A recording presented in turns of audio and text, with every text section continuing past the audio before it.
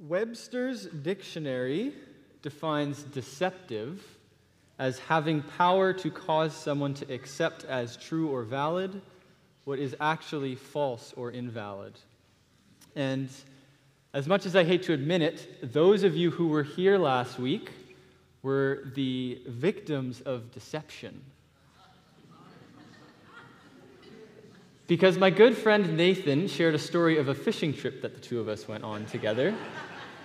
And he was very kind enough to show you some photos of that fishing trip. If you go to the next slide, these are the photos that he showed, clearly indicating that I caught next to nothing and that he caught an absolute monster. What he failed to tell you, and what I kind of discovered this week as I sat there, because I looked at those photos, and as you can see, that photo taken of me, taken in 2017, on the trip we went on in 2017, but I didn't recognize the photo he posted of himself. And upon doing some investigation on his Facebook profile, I realized that photo was taken in 2020 on a completely different fishing trip. Deception. And what he also failed to tell you and show you is the picture of the actual biggest fish caught on that weekend, which was caught not only by yours truly. Thank you. Now, I honestly had no intention of actually calling him out on it, but in his message, he said, your truth is not necessarily the truth. And so I felt like I had no option but to point that out to you all this morning. Now, I can also assure you that that was the only deceptive part of his message. The rest of it was spot on. And if you were with us last week, Nathan preached on the passage just before the passage that Weston read us, 2 Timothy, specifically the end of chapter 3 and the beginning of chapter 4. So for those of you who are not here, 2 Timothy is a letter written by Paul, the man primarily responsible for taking the good news of Jesus Christ and proclaiming it beyond the context of a Jewish setting. And he wrote this letter while he was sitting in prison. And as he sat in prison, he kind of knew that this was probably it for him. This was probably the tail end of his ministry. And so he writes this letter to his friend and his apprentice Timothy with his final words of advice. And Paul knows Timothy well. He knows the world that Timothy is going to be proclaiming this message in. He knows that there's lots of false teaching and mixed messages going on. He knows that there's a lot of opposition to the message that he is proclaiming to the world. And so Paul, as Nathan explained to us last week, writes to Timothy, telling him to remain firmly planted in the Word, in the Holy Scriptures, and to use them as his fixed point in this ever-changing world, right? And allow it to be the foundation through which he interprets and sees all that's going on around him. Because, according to Paul, all Scripture is God-breathed and is useful for teaching, rebuking, and correcting, and training in righteousness, so that all God's people may be thoroughly equipped for every good work. And so Paul tells Timothy, preach it, right? Preach the word. Be prepared to do so in season and out of season, right? When it's convenient for us, when it's not convenient for us, when it's easy for us, when it is challenging for us, when it benefits us, and when it does not benefit us. Use it to correct, rebuke, and encourage. And how? Right? By shoving it in their face? No. With great patience and careful instruction. So that was what Nathan touched on last week, and we carry on with this same passage. And so my message today is not so much a completely different message, but really just a continuation on of what Nathan unpacked for us last week, where he gave specific focus on the Word, and I give specific focus on the faith. And so thank you, Weston, so much for reading our passage this morning. And I'd like to start not by drawing our attention to the first things that Paul says in this passage, but actually the very last thing he says in our passage this morning. So Paul, again, in knowing that his time has likely come to an end, and is reflecting on the life that he's lived in spreading the gospel message, he says this, that I have fought the good fight, I have finished the race, and I have kept the faith. And I'll draw your attention to those final words, I have kept the faith. He doesn't say, I have kept my faith, as if faith was something that was exclusively his or unique to him. He says, I have kept the faith. And it's a little different from how we sometimes talk about faith, right? Because often we do talk about it as if it's this personal thing, right? It's my inner belief or trust in something that's meant to be nurtured and strengthened. And that is certainly not a wrong way to think of faith. That is a biblical way to view faith, right? Many times in Scripture we see faith talked about as if it's something that is personal to us. Like in that verse we all know so well, John 3:16. Let's say it together. For God so loved the world that he gave his one and only Son, that whoever believes in him shall not perish, but have eternal life or everlasting life. And so that word belief, right? The Greek word in John 3:16 for belief is the same Greek word that Paul uses here when he talks about the faith. But in John's version of it, it is in its personal form, right? It is about our faith and our belief. But as we see with Paul, in this passage and in many others, that's not the only way that word is used, right? Sometimes Scripture isn't referring to my personal faith, but the faith, right? Where the emphasis isn't on the person who possesses it, but the emphasis is on the faith itself, right? And the contents of the faith itself. Even if we just stick to, we see it here, but even if you stick to all of what Paul writes to Timothy. So in 1 Timothy 4, he says, the Spirit clearly says that in later times some will abandon, not your faith, that will abandon the faith, and follow deceiving spirits and things taught by demons. If you point these things out to the brothers and sisters, you'll be good ministers of Christ Jesus, nourished by the truths of your faith? No, the faith, and of the good teachings that you have followed. Again, later in that chunk of Scripture, you see Paul once again say, fight the good fight of the faith. And so what I think Paul is reminding us here is that it's not just important to have faith or for your faith to be strong. That is important. But that's not the only thing that is important. It's also just as important where and what that faith is directed to, what it proclaims, and what a life penetrated by that faith looks like. And so, yes, you all have your faith, and I have my faith, but they are meant to be informed by the faith, right? Faith isn't just this individual thing.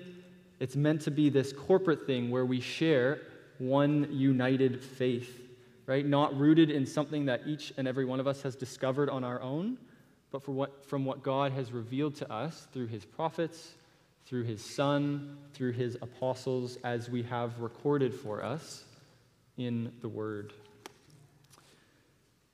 And this is why I think Paul has such a thing for sound doctrine or sound teaching.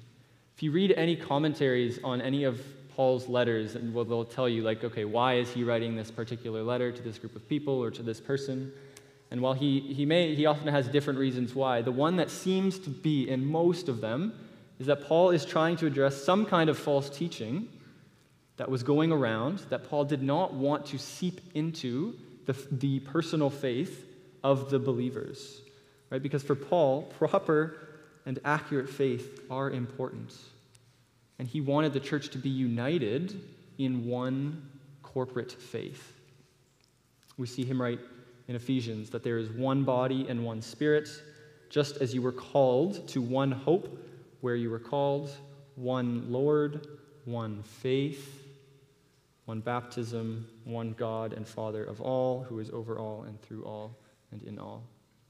So are you with me this morning? Your personal faith and level of trust in God is very important. It is very important. Do not hear me wrong. But so too is where and what your faith is directed to, what it proclaims, and what a life penetrated by your faith looks like. Also very important. So if we go back to our text this morning and actually start at the beginning of Paul's words, he says this in verse 3. For the time will come when people will not put up with sound doctrine, Instead, to suit their own desires, they will gather around them a great number of teachers to say what their itching ears want to hear. They'll turn their ears away from the truth and turn aside to myths.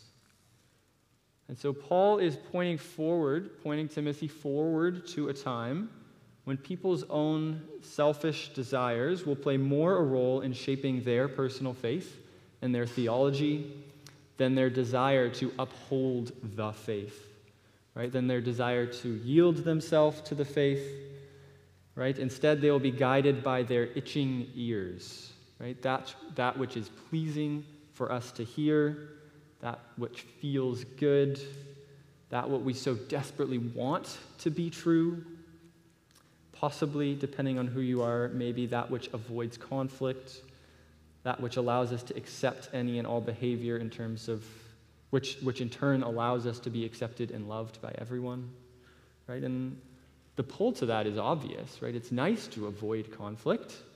It's nice to be loved by everyone. But Paul's warning is that following your itching ears and just what you want to be true leads you away from the faith. Doesn't say it will lead you away from your faith or a faith. It may not. But he does say it can lead you away from the faith. Now there is, if you read the plethora of scripture in this book, there is a lot of prophetic literature in it. Most of it seems to not make a lot of sense sometimes. I don't know if I've read a prophetic passage and thought, wow, I think that applies to us today, as much as when I read this one. And that is not a shot at any person here. I think this is so descriptive of the time that we live in today is because simply of the world we live in and how easy it is to follow your itching ears. And again, before you think I'm calling anyone out, I group myself in as someone who I can identify as times in my life I have followed my itching ear and just following what I really want to be true. Because we live in a world where it is very easy to do that. We live in a world with unlimited information at our fingertips. And so if you have a question on something, you can get an answer in the length of time it takes you to type it into Google.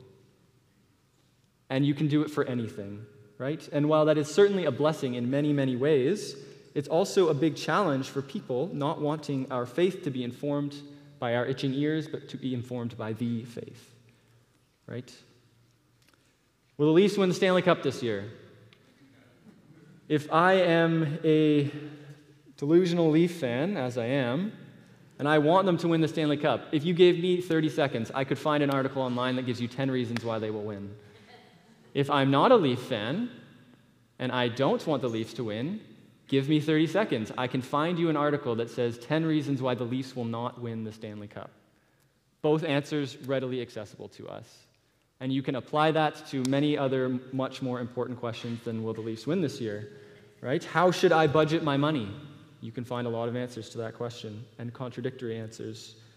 Should I be vaccinated? Remember that question? I'm glad that's hopefully behind us. What is a human being? What is gender? What is marriage? How do I find happiness in life? It doesn't really matter what you're looking for. It doesn't even really matter where you look for it. Books, podcasts, the internet, even sermons, lectures. You can find the answer that you really want to be true and that works with your previously constructed view of the world. But if you looked for it, you could also find an answer that you don't really like and that doesn't really fit with your previously constructed view of the world. Both answers readily accessible to us. And so when you live in a world like that, there's a very clear draw and easy temptation to just want to step into the answer that we so desperately want to hear, instead of setting aside some of our own selfish desires, whether that be a desire to avoid conflict, a desire to be loved, a desire to uphold qualities and lifestyles that are dear to us, to set that aside and wholeheartedly pursue the faith, right? To pursue the way, the truth, and the life as Jesus invites us into. And when we fail to do that, when we fail to set all of those desires aside, when we follow our itching ears, as Paul says, it doesn't lead us to the truth, nor does it lead us to being united in one particular faith, right? It leads us to the gospel according to Jacob Pirro, or the gospel according to Nathan Allen, or the gospel according to Jessica Rollins or Brendan Rollins. Those gospels are not the gospels of Jesus Christ, right? Those are, according to Paul, not truths, but the myths designed to please our ears. And so instead, Paul says, let your personal faith be informed by the sound doctrines of the faith, and your desire not to hear what is pleasing to you or that itches your ear, but to be faithful to the faith as presented to us, both in this beautiful book and by those around us who faithfully witness to the truths that this message proclaims. And Paul, as he writes to Timothy, he knows that these are words that are much easier said than actually lived out, and so he gives him another encouragement. He says, even though you're living in a world that has a lot of messages going on around you that probably want you to compromise the faith, Paul says this in verse 5, to keep your head in all situations, endure hardships, do the work of an evangelist, discharge all the duties of your ministry, or in the NLT translation, fully carry out the ministry that God has given to you. So that when you too get to the end of your life, as Paul has here, and you too reflect back on the life that you have lived, hopefully in service to the gospel of Jesus Christ, you too, like Paul, can say that I have fought the good fight, that I have finished the race, and I have kept the faith.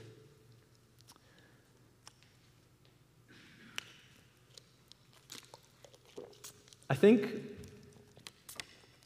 the temptation and the ease that there is to following our itching ears is one challenge we have in upholding the faith, as Paul tells us to. But I don't think that's the only challenge we have, and there's another challenge I'd love to bring to our attention this morning, simply by nature of living where we live, and that is our desire for progress.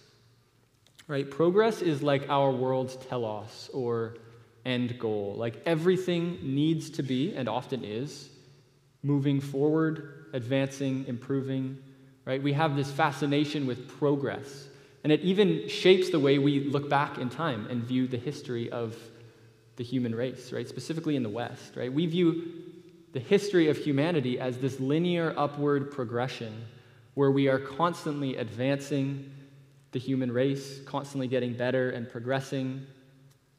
And that's how we typically view it in the West. Other cultures don't always see it that way. Oftentimes, other cultures and in other times see history as cyclical, right? As we make improvements, but then we kind of move too far one way, but then eventually the next generation corrects. But it's this cycle, as opposed to the West, where we like to see we are constantly moving this way. There's no doubt in many areas of life this is happening, and it's good, right? Like, we are advancing. I'm really glad I have a car to drive to work, and I'm not riding a horse and buggy to work. I'm imagining most of you would appreciate that too. But just because individual areas of life are definitely progressing, doesn't necessarily mean we're, as a human race, progressing forward and for the better, right? And I think it's at times when we see wars break out in the Ukraine, not the Ukraine. I was corrected on that this week. The data on the mental health epidemic that seems to be happening in our country, when you see police officers killed on duty, right? When we see this stuff happening, it certainly challenges a view of history that we are always progressing for the better. But nonetheless, that's typically how we see things, that we are progressing, and that progress is always good, right? It's like why we love words like progress and innovation and forward thinking and improvement and expansion. And we don't really like words like stagnant or standing firm or staying put, because those words just elicit feelings of you being old-fashioned or stuck in the past or set in your ways or stubborn or resistant. It's also probably why I'd be willing to bet that when I started talking about sound doctrines this morning, some of you thought, ugh, doctrines, boring, right? Doctrines don't help us progress, right? Those keep us in the past, right? When Paul tells us to stick to the sound doctrines of the faith, there's no room for growth there. There's no room for evolution. There's no room for improvement or expansion, right? It forces us to stay put, right? And so when you read Paul tell us that, you may think to yourself, as I do, like, wow, that is a bold thing for Paul to say, to tell people to stay put when the world seems to be progressing on to bigger and better and more relevant things. And I think that is right. I think that is a very bold thing for him to say. But when I read the scriptures and understand what they are and understand the faith, I think the reason Paul can so boldly tell people to stay put is because he's confident in where the authority lies behind the faith. Like, he understands the authority behind it. And again, this is a little bit of what Nathan touched on last week, that the faith, as described in the Word of God, is not an accumulation of man's greatest discoveries, right? These are the words of the Holy Spirit speaking through God's faithful witnesses, proclaiming the truths that he has chosen to reveal to us, right? The faith is not discovered truth. It is revealed truth. God has revealed this to us. So you see, in John 1:1, in the beginning was the Word, and the Word was with God, and the Word was God. And so, before we ever existed, the triune God was. He just was. He existed, right? And it's through him that all things were created and made, right? We are the creation. He is the creator. He is the author of reality, and so he's uniquely able to deliver a category of truth that carries an authority that no created being can. John, in his gospel, goes on to say that the Word, and in this passage he's referring to God the Son, became flesh and made his dwelling among us. We have seen his glory, the glory of the one and only Son who came from the Father, full of grace and truth. He goes on to say that no one has ever seen God, but the one and only Son, who is himself God and is in closest relationship with the Father, has made him known. Or in some translations, has revealed God to us. Right? That's what the scriptures are. And that's what the sound doctrines of the faith are. God's revealed truth about himself. It's something that Paul goes out of his way time and time again, if you read through some of his writings, to make sure he hammers down on this point. Like in Ephesians 3, when he says, "In reading this, you'll be able to understand my insight into the mystery of Christ, which was not made known to people in previous generations, as it has now been revealed by the Spirit to God's holy apostles and prophets." There's a reverend at a church in England called All Souls, Charlie Scrine, and he says this. He says, "We don't know God because we make progress, as if we reach up towards him and get clearer and clearer as we go throughout the centuries making progress. We know God because God the Son has stepped into our reality and has made him known to us." Right? That's why Paul so confidently tells us to keep the faith, right? To use the Holy Scriptures as our foundation and to adhere to its sound doctrines and teaching that it presents to us because it is the most authoritative source from which we can search for truth. Worship team, you guys are welcome to come back up. So a lot's been said this week and with Nathan last week, if you at all tuned him out or you at all tuned me out this morning, Paul so graciously summarizes most of what he says to Timothy in 2 sentences. He gives his thesis for all which he's trying to relay to Timothy at the tail end of his life as he's trying to give him these final words of instructions. He summarizes this in 2 sentences. And so if you haven't heard anything the last few weeks, these are the 2 sentences I need you to hear. They're found in 2 Timothy chapter 1, verses 13 to 14. So Paul, in writing to Timothy, he says this. He says, "What you have heard from me, keep as the pattern of sound teaching." Right? Which for us means keep the words of the apostles and all of the words in Scripture as the building block of our faith. Right? Allow the faith as presented here to inform your personal faith and your belief in God. And then he goes on to say this, and this is a verse that's popped out to me numerous times throughout the past little while, and it is an action-packed sentence. He says, "Guard the good deposit that was entrusted to you." Guard the good deposit that was entrusted to you. Guard it. Do not alter it. Remain firm in it. Remain faithful to it.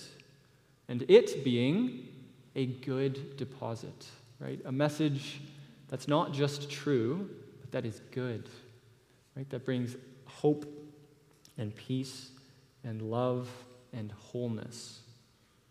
And a good deposit that was entrusted to you, right? We didn't come up with this message.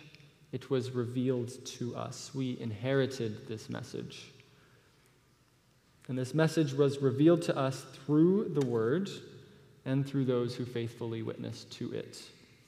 And so, having received this good deposit, we've been entrusted to remain faithful to it and to pass it on. And how exactly? Well, Paul tells us, guard it with the help of the Holy Spirit who lives in us. And so if our desire is to guard this good deposit, if it's to remain faithful to its message and the way it calls us and invites us to live our lives, to not be led astray by our itching ears, but instead be led by our desire to keep the faith, then it does require the Holy Spirit working within us. Right? It requires us inviting the Holy Spirit to work within us, with specifically a Holy Spirit humility. And as we sang that song earlier, I couldn't help but bring my attention to that Holy Spirit humility that it invites us to participate in, right? So that as we go to the Word, we need a humility that overpowers our own selfish desires, right? A humility that recognizes that we are not perfect, that we don't have everything figured out, that we aren't the source of truth, and that sometimes we misread things. And I put myself in that category sometimes. Sometimes we misread things.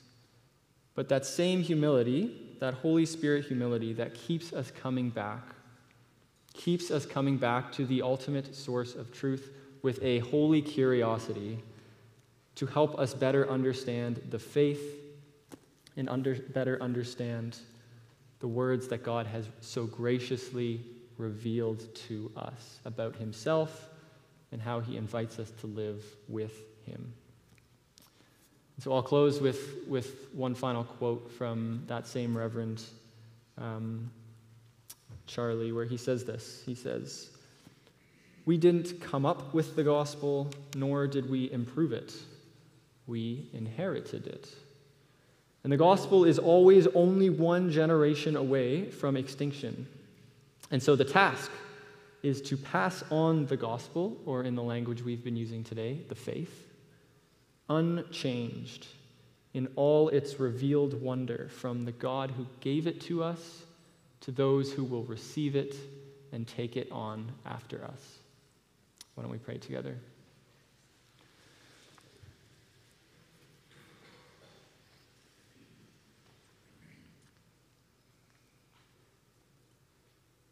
Lord, we pause and acknowledge your presence here with us. How grateful we are for that. That you don't leave us to figure out things for ourselves, but you give us your Holy Spirit to try and help us figure out who you are and who we are. And Lord, we thank you for your revealed word and the faith that it proclaims. And Lord, we come before you now just fully acknowledging that each and every one of us sometimes can be led astray. Sometimes have desires that overpower our desire to remain faithful to the faith that you present to us and that you invite us to live. And so I pray that as we continue to devote ourselves to you and in the words that you have revealed to us, that you would allow your Spirit to work within us and lead us to not the gospel of Jacob, but the gospel of your Son. Because that is our truest desire, Lord, to live a life that is in full honor and glory of you. But we know that we can't do that without your help, Lord. And so reveal blind spots to us, Lord. Reinforce truths that we do have and that we do understand. And may those truths rise to the surface in our lives. And as we go out and proclaim to the world, Lord, that you are the Savior of this world and that you offer a life, the fullness of life that nothing else can. Lord, I've been reminded that there are many things that make that claim, so many things in our lives, Lord, that claim that they can provide life to the full. But Lord, we just want to acknowledge before you this morning that we know that you are the only one that can deliver on that promise. And so help us to live faithfully within the realm of your kingdom and how you call us and invite us to live so that we can benefit those around us. And I pray these things in your precious name. Amen.